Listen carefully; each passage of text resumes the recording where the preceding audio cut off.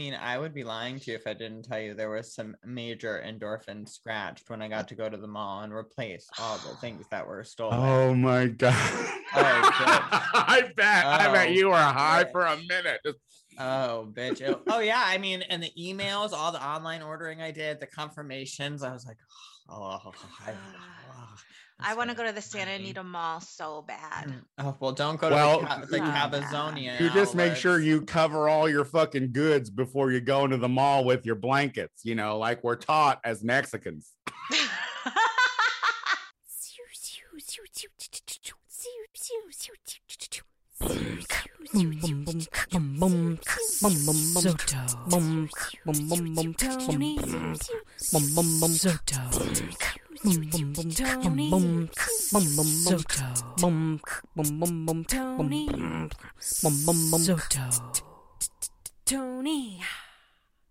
Tony Soto Show.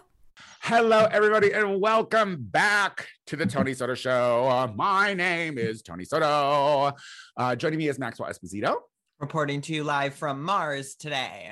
And we have Diana DeLuna. Reporting you live from my kitchen that looked cleaner until I got on the Zoom. Maybe I need to angle it better. Oh, just show me that washer and dryer so I can live in envy. So I can just sit there and because I have to do laundry after this today, and the last thing I want to do is cross the street today. Oh, it's not even in your building. No.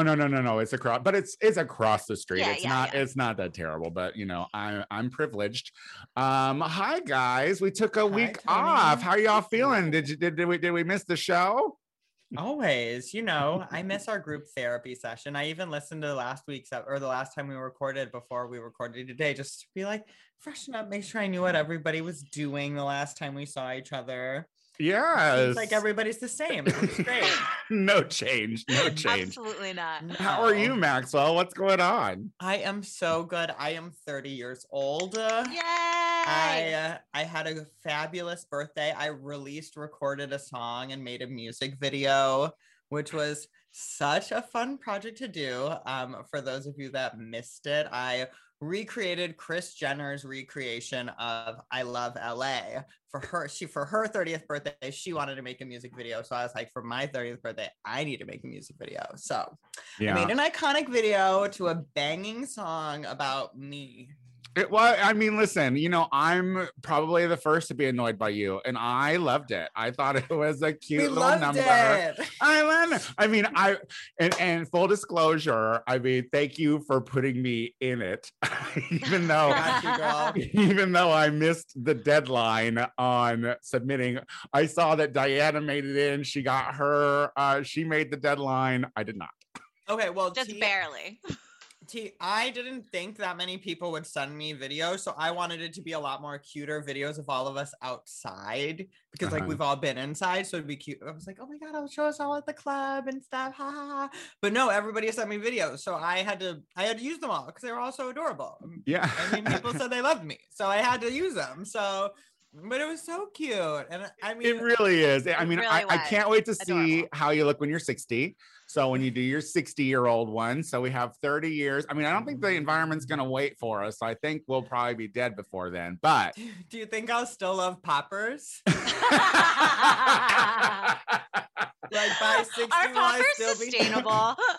Oh, you know, I asked one of my friends how to get rid of them because, you know, after a while they do just go bad. So I had like a bunch in my freezer and I was like, what do you do with these afterwards? So listeners, if you know what to do with poppers after they're not good anymore, like, let me know. Yeah, what's the shelf life of a popper? Yeah. I don't know. Popper, mom. I mean, if you put them in the freezer, they last longer. But yeah, I mean, they do like eventually like not hold their potency. So how long's the life of a popper? Quit taking the pot. Quit taking the pot. What's the shelf life? Typically as long as it stays not on the floor for me. I mean, I'm not a popper gal. We've talked about it on this show a few times. I had a bottle of poppers here for company because I'm not a savage. For company. And someone hit it and they're like, these are fucking bad. And I was like, how do you know? I mean, because when you're breathing them in freshly opened, it's probably still not good, you know? So But there are good ones. There are ones that just hit your brain right. I have ones that I like to take to the bar, and I have like ones that I like to keep in the bedroom. I love poppers. Jesus, girl. When we find out that that's the reason you have tumors, we're going to fucking be real sad. We're going to be real sad about your tumory head due to poppers. But we had fun on your birthday. We had a little key. We smoked the big old joint. We smoked that was a real joint. Yeah, girl. I thought that was a prop. No. Taco Bay is inappropriate. He like pulled it out. He was like, yeah, here, this is your last gift. And he was like, for when everybody's here. And I was like, did he make that? Where did you? It was a cone. That? Yeah, it was a cone. It was a cone. But it was their weed. It was chock full of their weed. And see, the thing is like, I mean, it's the novelty of it is cute. I look at something like that, like I'm like, oh my God, we're wasting so much pot. You know what I mean? Because they just don't burn right. You know, something that big and novelty just isn't going to burn right. But it was super fun to hit it, and it was super. And we're all like, it actually did kind of surprisingly hit pretty well. I mean, yeah. And I was quite tickled at how phallic it looked. I loved watching you guys put that big thing up to your lips and suck on it in my living room. Like sitting here by myself, you know, me and Taco Bay are bored here. Turn into a dirty old man at 30, huh? Look at you, you creep. I've been spending too much time with you. You're like one of the only people on my pod these days. So, you know, I'm like, it's rubbing off. You talking about Michael S.'s blonde hair last night. Who is Michael S? Do we know him? Last night was too stressful. I didn't get to pan the audience too much. I didn't even see who was there. So we had Learn the Words, bitch, last night, Diana. And there's this, I don't even know. I don't think they're from LA. Honestly, there's this one person who is just gorgeous, like just a beautiful face, a nice little picture to see every month. But they've started showing up at Learn the Words, bitch. And I'm telling you, I cruise this guy every month.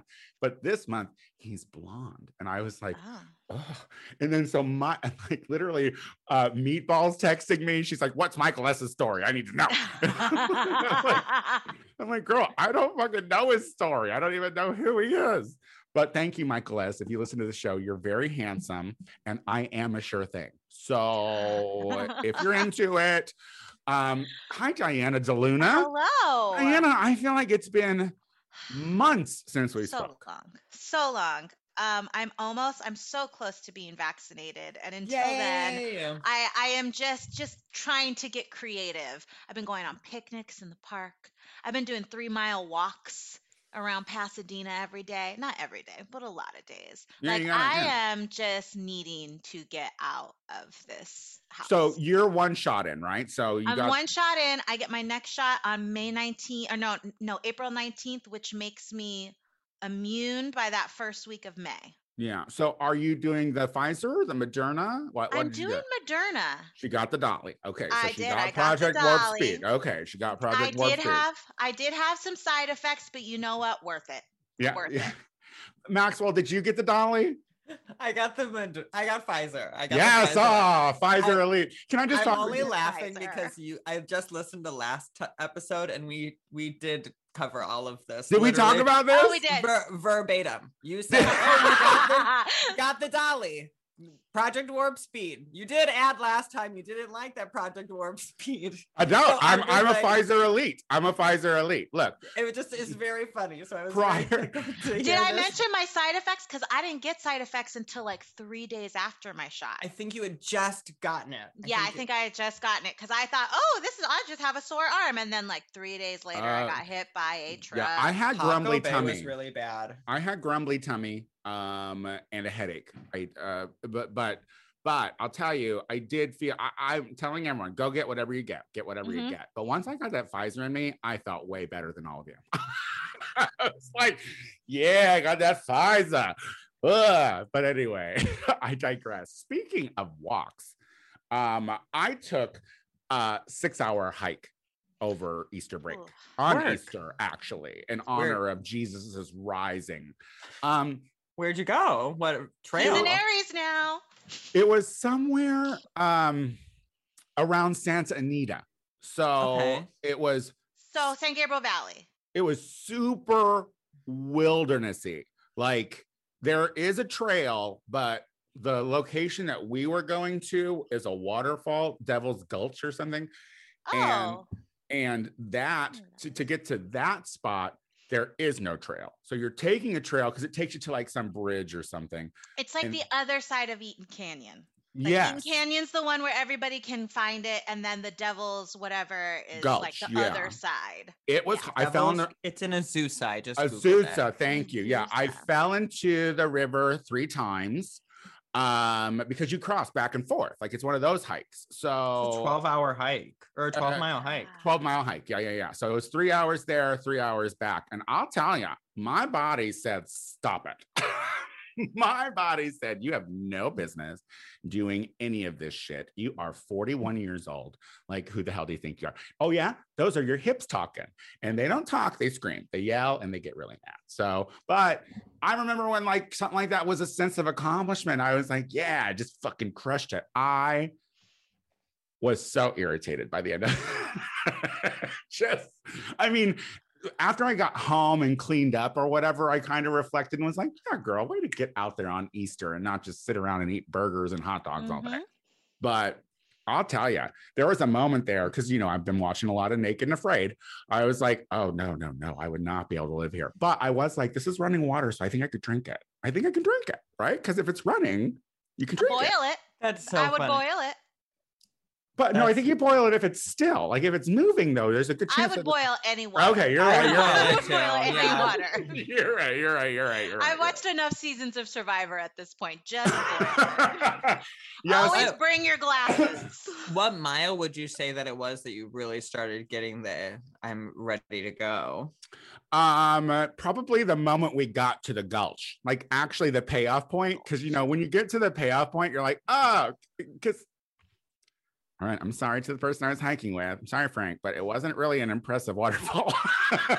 I mean, it wasn't like one of those ones that you're going to stand under for a majestic photo, but it was. You live in Southern California. Why would you expect a waterfall to be beautiful here? It's dry here all the time. Well, it's snow runoff right now, so it flowed. It was a waterfall. I mean, the river was moving, but it just wasn't like, it wasn't a Hawaii moment. You know what I mean? Well, you're not in Hawaii, so I guess you're in Southern California. I would just never expect majestic waterfalls. That's why I'm like, girl. I never expected waterfalls. You gotta go to Oregon for that shit.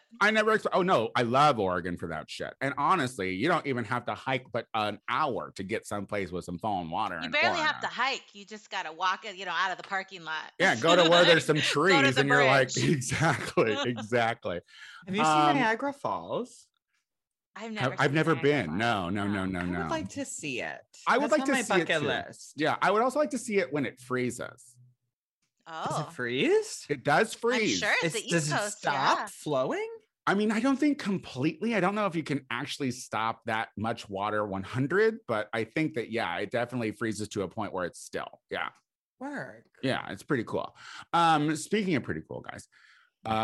It's April. It's the month of April, and I can't honestly.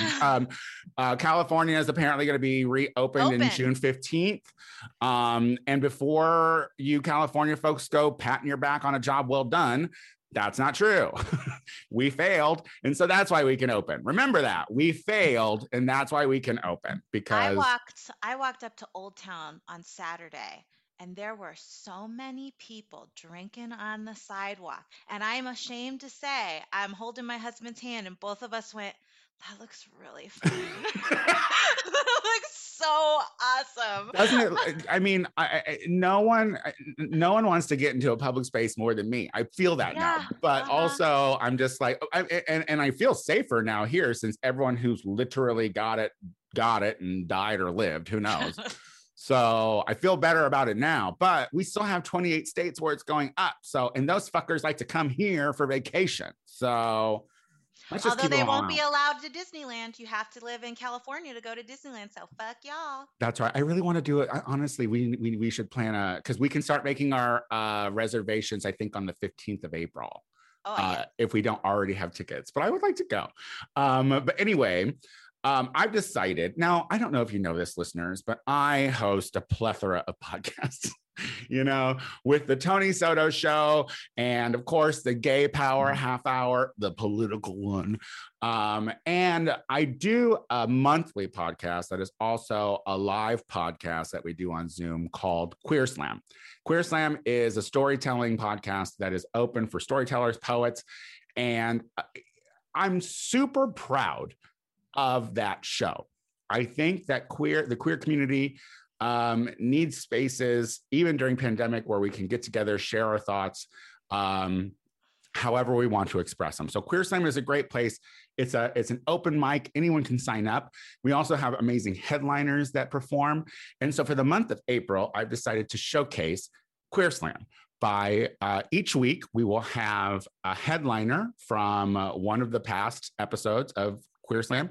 We'll do an interview. They'll perform a piece for us.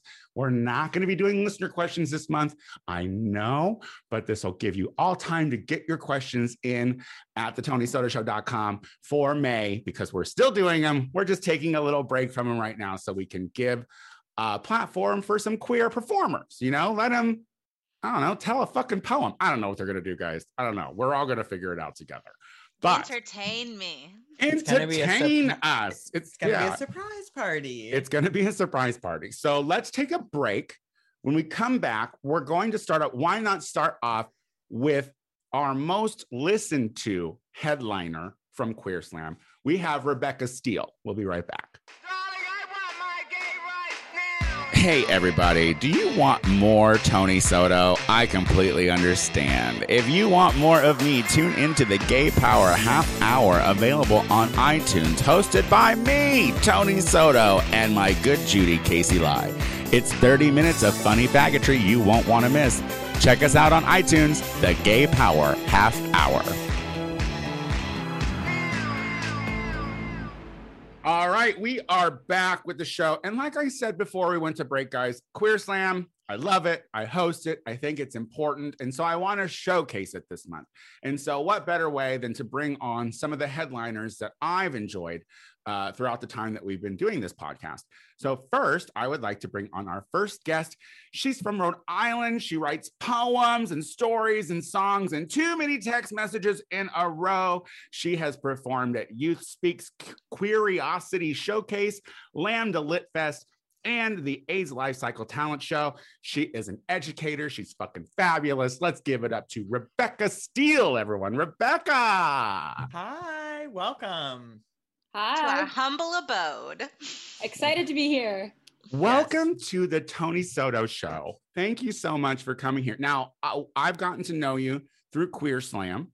Tell us just a little bit about you. Like, just if we're complete strangers, what are some things that you like to tell about yourself? Wow. Okay. Well, my name is Rebecca, and I am a writer and a teacher. And my favorite color is orange. I love karaoke, and I'm horrible at it. I'm a true believer in doing things you're bad at. And trying. Me too. I do podcasts and stuff, so I gotcha. Hey, don't say that. You're great at podcasts. Yes, I'm a true believer in doing things you're bad at. I got a cat during quarantine. I am very passionate about queer books for kids, especially ages around 8 to 12. So I'm in grad school right now, and that's something I'm studying pretty intensely, and I'm trying to write my own. And I've been, spending a lot of time in my research cave of quarantine. Well, let's start real quick with your pandy pet, because a pandy pet is definitely a task to take on. What Maxwell wanted to know what you named your kitty. What did you name the cat? His name is Benji. Benji. Now, do you live alone? Have you been isolating alone? No, I actually have a roommate. And because this is a gay show, I think I should tell you that I met her because we both hooked up with the same girl. Love that. And now we are best friends, and it's amazing. And I recommend it. Wait, where's the girl? Where's the girl that you guys shared? Anywhere? Somewhere else with another girlfriend. We love that. See, this is the kind of shit that I think that now, I don't know, do you identify as lesbian or just queer? I don't want to ever assume, but I'm good with lesbian, queer, gay. any of okay those. Like, this is the thing, because we're all queer and queer adjacent within this group, but there's always such differences between gay men and queer women. And literally, you just told us one of the most faggoty things I've ever heard. That's something that men say. Listen, if you see two guys that are best friends and they're gay, they probably fucked at least somewhere. And so I just feel like we've made some common ground right now, Rebecca. Yes, I agree. And I actually think that's really interesting that you say that, because so when I first came out, I lived in Nashville. I didn't know any queer people. And I thought that like gay male culture was just queer culture. So I didn't know about lesbian culture at all. Sorry about that. No, don't be sorry. But I was like, okay, I don't know if I can be gay. Like, I'm not obsessed with Lady Gaga enough. Maxwell's feeling attacked. You don't have a freezer full of poppers? I don't. I would go to this Nashville gay bar called Play and be like, what's wrong with me? Like, I don't. Side to Side by Ariana Grande does not do to me what it seems to do to the rest of this room. Oh, that's a bop. That sounds more like a personal choice. But I do, now I love gay culture and I love lesbian culture. I've been getting into Phoebe Bridgers because my sister. Yeah. So that's, I feel like, very lesbian, but I also love show tunes. Which is also every LGBT person. Mix. Yeah. No, you're living in LA? Yes. Obviously you're living in LA because you did Queer Slam Live. Of course. I'm sorry. I'm smoking pot. But you're from Rhode Island. Mm-hmm. So give me the moving from Rhode Island and how you got to LA, because you just mentioned Nashville. So was it Rhode Island, Nashville, then LA, or? Yes, I lived in Connecticut when I was really little. Then I lived in Rhode Island. Then I went to college in Nashville. Then I moved to the Bay, and just for less than a year. And then I drove down here, and I've been living here for 2.5 years. So when you left, did you leave in hopes to be on a queer pilgrimage, or were you closeted super in Rhode Island? Like, when did you realize, because you were mentioning that you're like, well, this isn't really me, this seems very like not what I'm into. Like, what was I think I'm queer? What was that? Where did that come from? That is such a good question. So when I was in Rhode Island, I had no idea I was gay because I didn't know any gay people. I just thought my very intense friendships with women or girls at the time were just friendships. Alliances. We call them alliances, right, Diana? Yeah. Diana calls them alliances. I thought it was jealousy. Catholic school. Yes, I went to a pretty conservative high school. I thought my crushes were jealousy. And then I went to college still not knowing. And my freshman year of college, I had a best friend who was a very close best friend. And we still never kissed or anything, which is crazy to me. But we had sleepovers like 3 nights a week. We did everything you would do. We texted 24/7. We would tell each other like, "You're the most beautiful girl I've ever seen in my life." Oh. We would like walk in this park like holding hands, and we thought it was straight. Like, that's how little. Like, so wait, were you stripping dudes at the time? Like, were you still like, were you just like, I'm straight and apparently I just don't like penis? Like, I guess I was I just thought I was like a very good half Christian. So yes, I was dating guys and ignoring them and being I didn't know men had feelings at the time. I also didn't know what it was. Maxwell looks a little bit upset about this. No. Oh, don't worry. Maxwell doesn't have feelings. No, actually, that's her face when she listens. So you got her attention. Okay.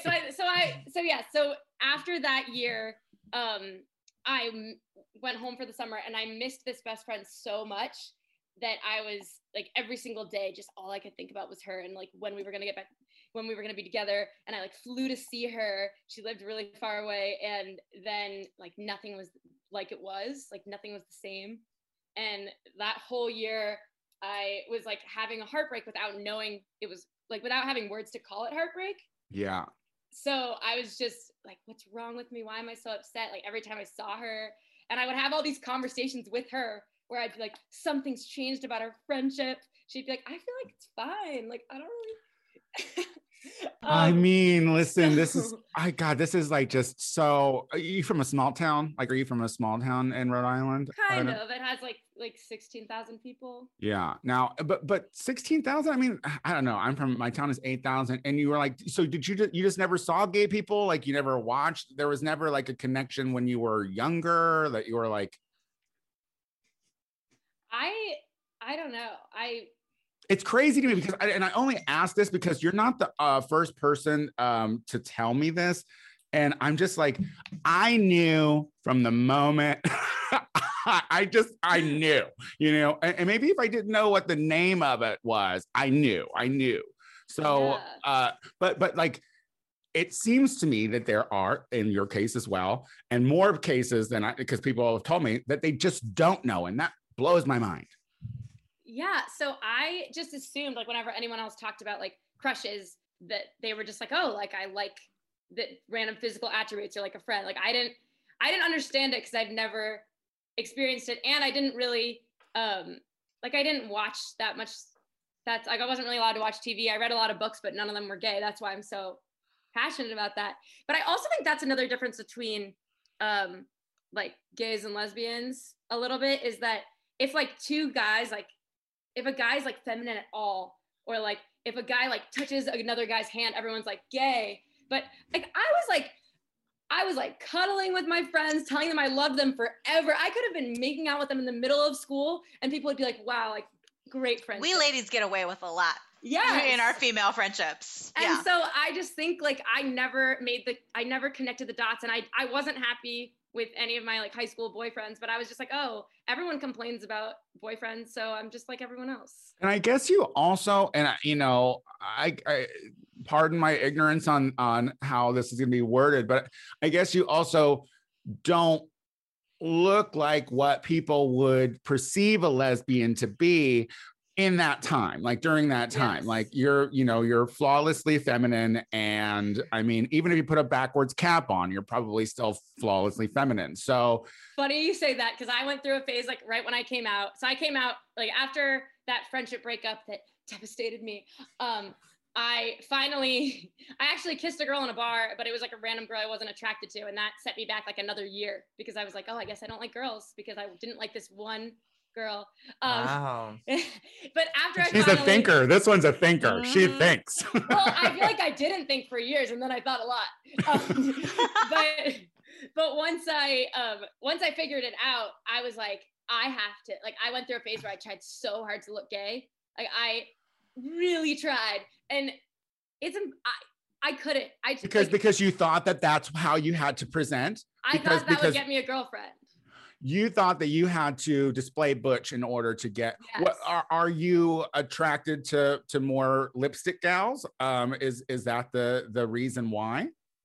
No, at first I did think that, but that's not. I honestly don't think I have a really specific type. I like more masculine and more feminine girls. So you're emotional. You looking for that emotional connection. Yeah. What's your sign? Tell DeLuna what your sign is. She's just dying to know. What do you think it is? I see Sunny Taurus off of you. Am I right? I wish Tauruses are my favorite. Yeah, me too. Oh, okay. Yes, I'm a so Virgo. What does that mean for her, Diana? She's a Virgo. Tell her, Diana, explain Rebecca to us. Well, I'll tell you more. Yeah, Virgo, you tell me more. Virgo, Pisces moon, Libra rising. This is not What's Your Sign podcast. You need to be asking this to Lisa. Shout out to What's Your Sign. We love you, bitches. We love him. Would you say that, Rebecca, that like as you've embraced your queerness, that maybe you have gotten a little more flexible? Because it sounds like it was a very analytical journey for you to get to where you are.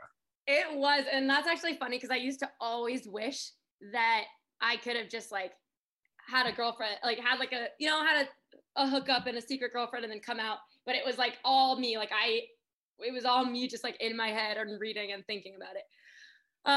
But yes, I think that ever since I came out, it has freed me to be flexible and free in so many other areas of my life. Like, I'm like, oh, you don't have to follow the rules. Like, I broke one rule and I'm like, okay, I'm gonna break all the rules. Like, why do I have to, like, I realized that no one, like, if you break a rule, which, like, obviously, like, being straight, it's like a societal rule, whatever. Once you break one and people are like, and you realize, like, oh, these are the people that are gonna be, like, annoyed about it or weird about it. And you're like, oh, that's so not bad compared to, like, how good it is to actually, like, be doing what you want to do and be. And I don't know, that kind of showed me, like, oh, I don't really need to follow other rules either. And now I'm, like, pursuing children's book writing. Yeah, let's get into that. Like, because you're an educator out here in Los Angeles, and you know, I do Drag Queen Story Hour. So, like, I think it's very important that, you know, there be a queer visibility when it comes to children and children's books. Why is that important to you? I think it's, well, first of all, I just absolutely love reading. It's my favorite thing. And it's also weird because I'm such an extrovert and I'm never, like, having alone time, but I listen to audiobooks, like, every single day. I'm reading, like, 3 books at once all the time. And I'm always in so many different stories. And I just feel like the connection I get when I'm reading is, like, so, like, with a book is so much stronger than, like, so pretty much any other connection besides, like, in person. And I don't know, I've always just loved it. Like, ever since I was younger, I've been, like, writing books since I could write. I have, like, all my journals since I was 8. I've kept a journal every day since then. Oh my God. I read all of my old journals and they're hilarious. They are very gay and I just didn't know. But, so would you say that maybe your journal could make, like, could be a movie or, like, a TV show or anything like that? Like, I mean, that's a long documentation of someone's life. It is, but I think, like, the fictional characters I make up are like a lot more interesting than me. Like, I mean, like, you know, I'm just a normal person, but I get to make up. I manifest things when I write. I process things when I write. One time I accidentally manifested thinking I had asthma, which was a really bad, like, I get so into my characters that whatever happens with them, like, I like wrote one of, like, the books that I wrote was about a girl who, like, dated a girl who was really into, like, carpentry and stuff and, like, building things.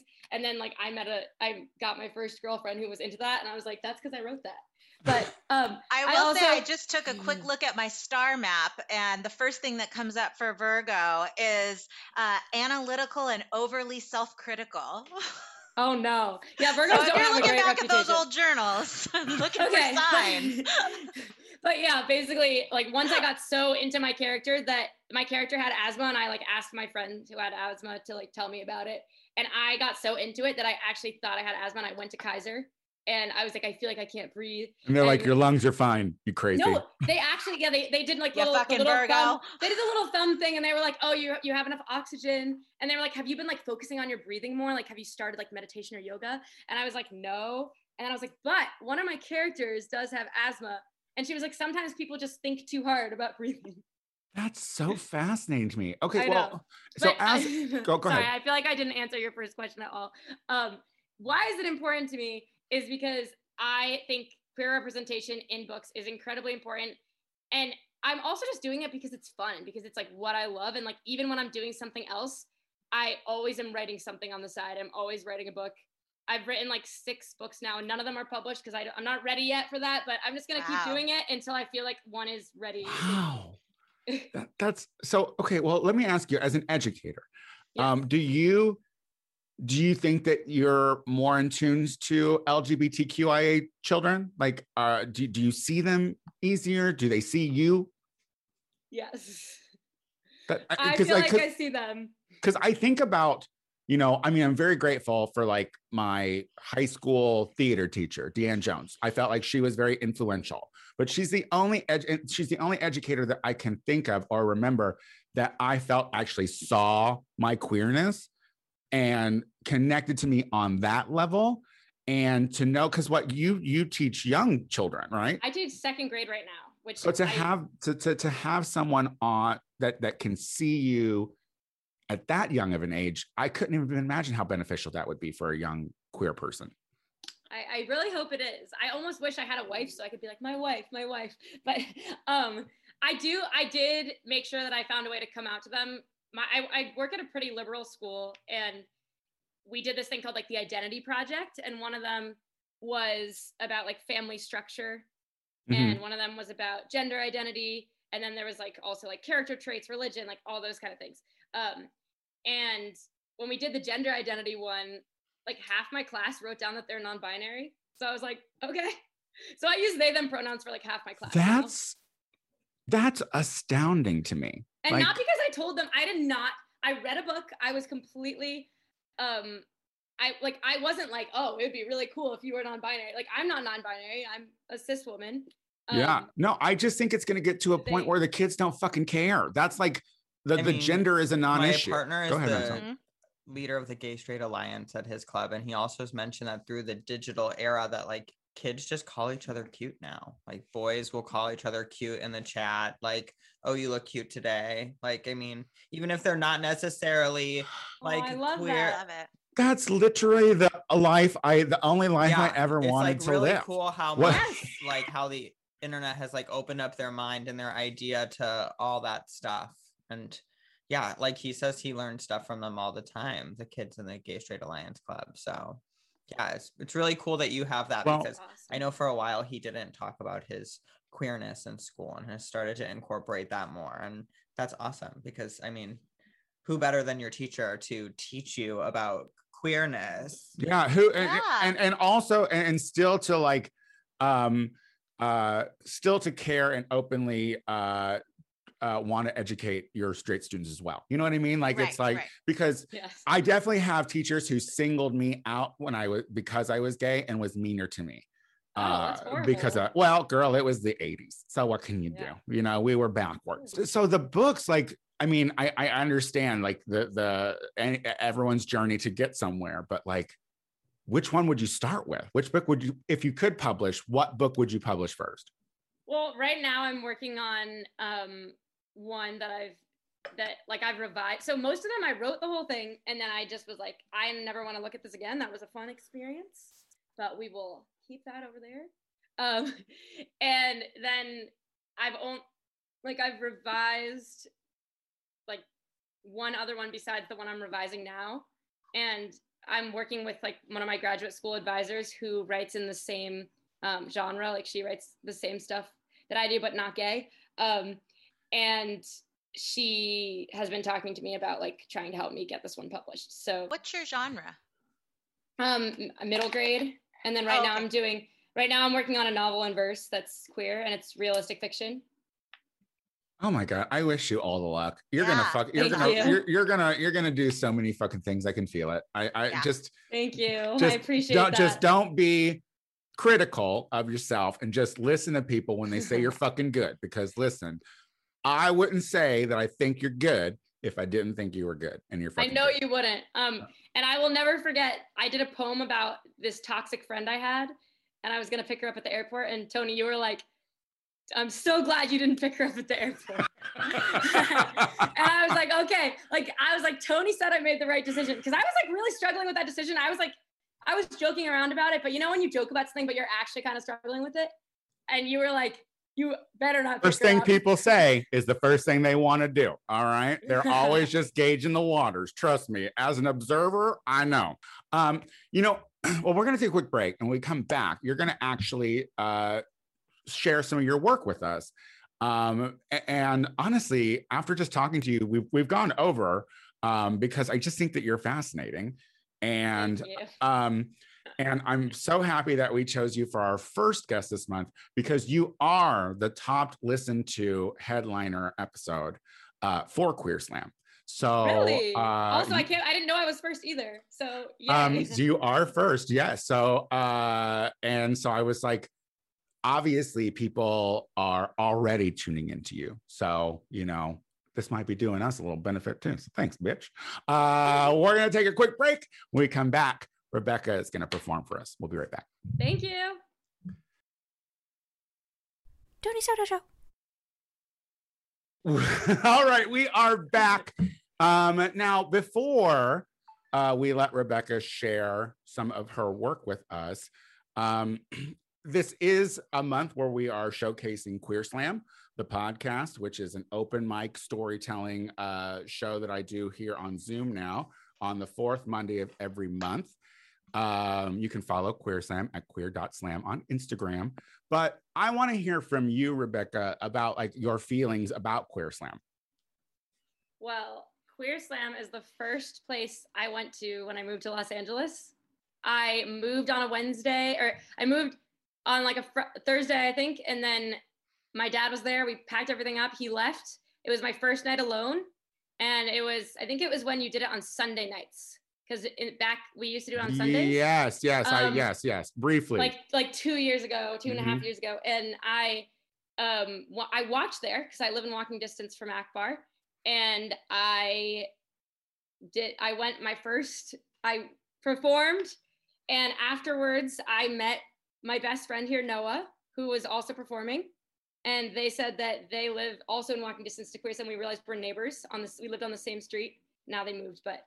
So Queer Slam brought me my best friend. I also got asked on a date after that first day of Queer Slam, and it ended up being kind of weird, but wow. It helps the ego when you move to a new place and you get asked out regardless of how it goes. So Queer Slam very much like Queer Slam like is Los Angeles to me. It is like community to me here. It's my queer community, and every time I go, I love that. I love the range of ages. There's people telling stories about being gay in the 70s. There's people who I don't think should be legally allowed to enter the bar, and I don't know how they got in. As in, there are people who are very young and people who are very old, and it's incredible to have that community and come back every week. So I hope more people come and widen it. Also, it inspired me to host my own. I hosted my own like queer storytelling thing with a friend who has like a life coaching business, because I did Queer Slam and I felt like, oh, like this is such an incredible thing. You should do this with your little online community too. Because it is an open mic, and because it is such like still a baby show on Zoom, the whole point of this month was to get headliners and presenters to share their stories, so that way if you are listening out there and you're a queer writer or storyteller and you want to share your work in a safe space, Queer Slam is the show to do it. And so now can I add one more thing? Of course. I want to add that it doesn't matter, like you could have never written a poem before. This could be your first poem you've ever written. You've never shown it to anyone. You should still perform it at Queer Slam. Like Queer Slam is such a community that's so just welcoming. As long as it's emotionally true, it's amazing, and you will get all the support that you want. As long as it's true. Absolutely. Well, so without further ado, we're going to go ahead and give the floor to Rebecca Steele. So share some work with us. Hello again. The first poem I'll read is called Hate Letter. It's a very rhymey poem about someone that I never actually dated, but I was obsessed with. Hate Letter. I hate the way you blame dumb things you say on your horoscope. I hate that you buy kombucha and then get mad that you're broke. I hate how you say that I can't play pop music in the car, and then you quote Ed Sheeran once you've taken off my bra. I hate those hanging dice in the mirror of your Camry. I hate that you send me articles on why to not eat candy. Honestly, you've got no place to tell me to regret my froyo when we both know that's not your last cigarette. And on that note, I really, really hate your blue light vape. And I think smoking hookah is so 2008. And I hate how you're so damn proud of your Samsung phone. Wow, it charges and plays music and will probably explode. I hate your feather back tattoo. Yeah, it's basic as hell. And that deodorant you wear might save the planet, but it smells.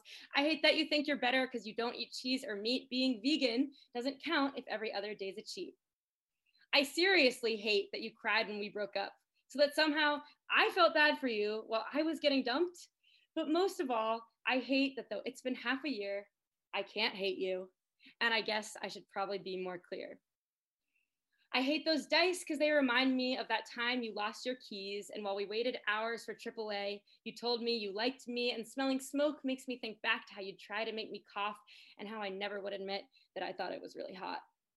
You brought that vape back in July so I could breathe while in your car, and I remember driving aimless, watching fireworks from afar, and I can't even drink kombucha because it makes me think of you, and the first time that I tried it and spit it out outside Whole Foods.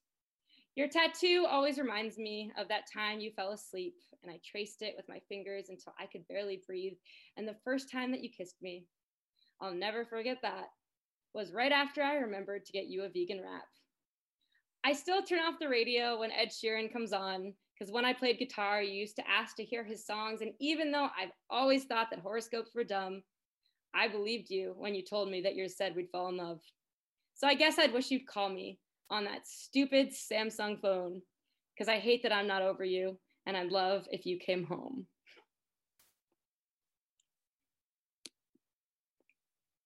All right, my next poem is called After the Methodist Church Decision, and I decided to read it today because we've had a recent Catholic Church decision, and it's just about being mad that the church has so much power over how people think about queer people. After the Methodist Church decision. I was 9 when I became a Christian at Bible camp in Texas, where we wrote letters to our future husbands, and after a week, the counselors asked us the big question: do you invite Jesus into your heart? When we said yes, they gave us beaded necklaces with our names on them and sang to us that we were going to heaven. I know now that they didn't love me unconditionally, but it felt real to me, like I was part of a club where no one had to die. I see why people like it. It feels like when I come home before my girlfriend and get in bed, and she wakes me up with warm hands, kisses on my head, I know it might not be forever, but it feels so damn good to believe. I was going to a church called The Belonging when I realized I was queer. They were a sea of beanies and blue hair, East Nashville hippies who cared about you until they didn't. Until the pastor told us that if we're same-sex attracted, it's not our fault. It's just a side effect of assault. And if you think you weren't assaulted, you probably repressed it, but it's okay. You can pray and suppress it. I'm beelining for the exit. A boy is crying there, says he feels himself healing, and we help each other breathe. When I talk to the pastor, I tell him I don't want to heal. He says I'm just desperate for intimacy. I agree. I do really want a girlfriend. He says, I'm trying to align myself with a community.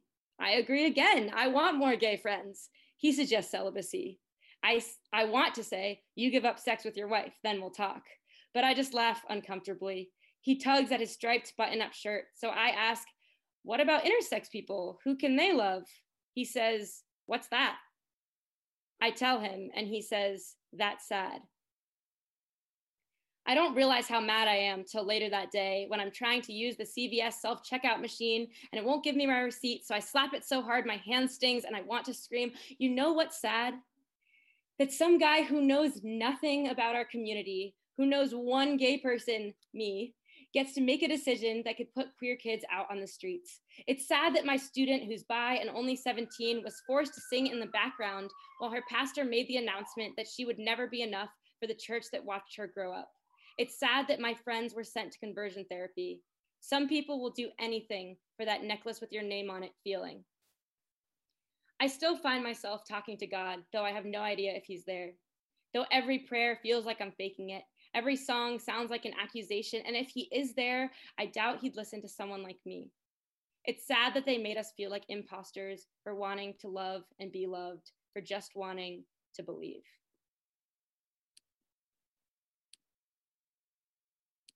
And my last poem is called When You Wait. My girlfriend and I are making out in the CVS parking lot when she stops me and tells me it's almost 10, that my mom will want us back with the aloe vera and medicine she sent us out for over an hour ago. No, I say, and set off the windshield wipers of our rental car, wrapping my leg around her waist, trapping her, and thinking how she feels like an apricot. Soft and sweet and my favorite color. How she tastes like the first time I tried champagne before I'd ever had a hangover, and wondered if it would lift me like Charlie, high off running through a magical place he'd only ever seen on TV, his heart too wild to resist a fizzy lift into the sky. I lay in her lap as she drives us back. She talks nonsense about how a manual is almost too easy and there's nothing good on the radio, and do my parents like her? I'm not really listening. I'm just thinking how I haven't told her yet that my mom won't let us share a bed. She's already moved a twin-sized cot into the room I share with my sister. But when my girlfriend sees it, she tells my mom she likes the tiny flowers sewn into the comforter. She brushes her teeth with my little sister, and in the middle of the night, I still my pounding heart and sneak into her bed. She turns in her sleep and tucks her hand under my Taylor Swift t-shirt from 2007. And I'm thinking how 15 is the gay 23, or 60, or 92, or however long it takes for you to get to a place where your girlfriend tastes like an apricot and not some sort of revolution or revelation or statement. I'm thinking of how I spent so long wishing I could fall in love in Algebra 2, not on an app or in a dark room, that my first time was after prom, not in the closet of a dive bar with an Ariana Grande song and an angry bartender as background music. Wishing I could tell someone about a crush and they'd say, ooh, not, oh. If you're gay, you know what I'm talking about. But now I'm 23, bringing my girlfriend who's 30 home with me, and my mom is treating us like we're 17. Not because she's scared of us, but because she knows that's what I need and because she's never gotten to do this with me. Since I spent so long thinking love was something made up to sell movies, so many hours Googling if at 13, at 19, at 23, it was too late for me. But now I wake up as the sun rises to sneak back to my childhood bed. And when I kiss her good morning, I think, it tastes better when you wait. And there's no law saying I can't still be impressed that my girlfriend's good at driving. No reason I needed to understand the love songs on Taylor Swift's first album the first 300 times. And if you go back and watch Willy Wonka, grown up with new eyes, you'll see that Grandpa Joe had the best time of all. Thanks, everyone. Yes, give it up for Rebecca Steele, everyone. Rebecca, I mean, you're amazing. You're amazing. You're just the way that you put it all together is so fun to listen to, and the message is there, and I wish you all the success in the world and want to thank you so much for coming on the show. Thank you so much for having me on the show. It's been so incredible, and Maxwell and Diana, thank you for being here too. It's been so fun. Tell people where they can find you on the internet so they can support you. My Instagram is Rebs Steele, so it's REBZ STEELE, and my TikTok is Reb Steele without the Z. Oh, she's a TikToker. It's been a while, but it's a fun time on there. Yeah, I mean, I get I watch. I'm a watcher. You'd be great at TikTok though. You should try it, honestly. You know, every young person says that to me, and it's because you have hope in the world still. And right after they congratulate him for being 40. Yeah, I was gonna say we had a full tell him circle. How good he will be on TikTok. We had a full circle conversation right now. Oh Jesus, what a good time! I love this show. Diana. Diana DEEE Luna on Instagram. Don't look for me anywhere else. Don't do it. You'll find a Don't do star. it. She's nowhere. Maxwell. You could find me on Instagram at Maxwell Esposito. You could find me on Twitter at @me_LGBTina. Maybe I'll bake something this week. I think it's time. I haven't in a while. I've taken a break from baking. So yes. When are we going to stop taking a break from Millennial Moments? Oh my God, when my brain stops hurting. Maybe too many edibles. That, I mean, I just turned 30. It's been a full spiral, remember? Well, listen, listeners, if you like the Tony Soto Show, please go to our iTunes page and subscribe to it, rate the show, leave a little comment about it. That's always appreciated. I do the Gay Power half hour every week with my good Judy Casey line, anywhere podcasts are streamed. Of course, Queer Slam every fourth Monday on Zoom. Follow them on Instagram, queer.slam.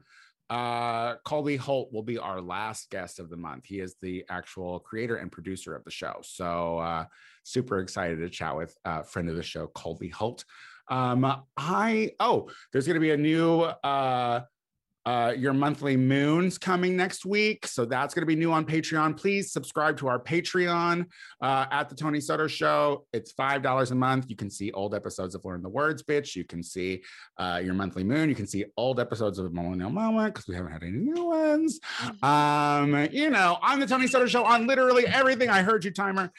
We'll be back again next week. Oh, we have a Survivor recap. Oh, shit. We have a Survivor. If you're listening to it today, which is Wednesday, we're doing our Survivor recap tonight for episodes 6 through 9, right? 6 through 9, because we did not do 6 through 9 last week. So, it's been so long. So tune into that. That's live. We do that live. I'm the Tony Soto Show on everything. We'll be back next week. Bye. Bye.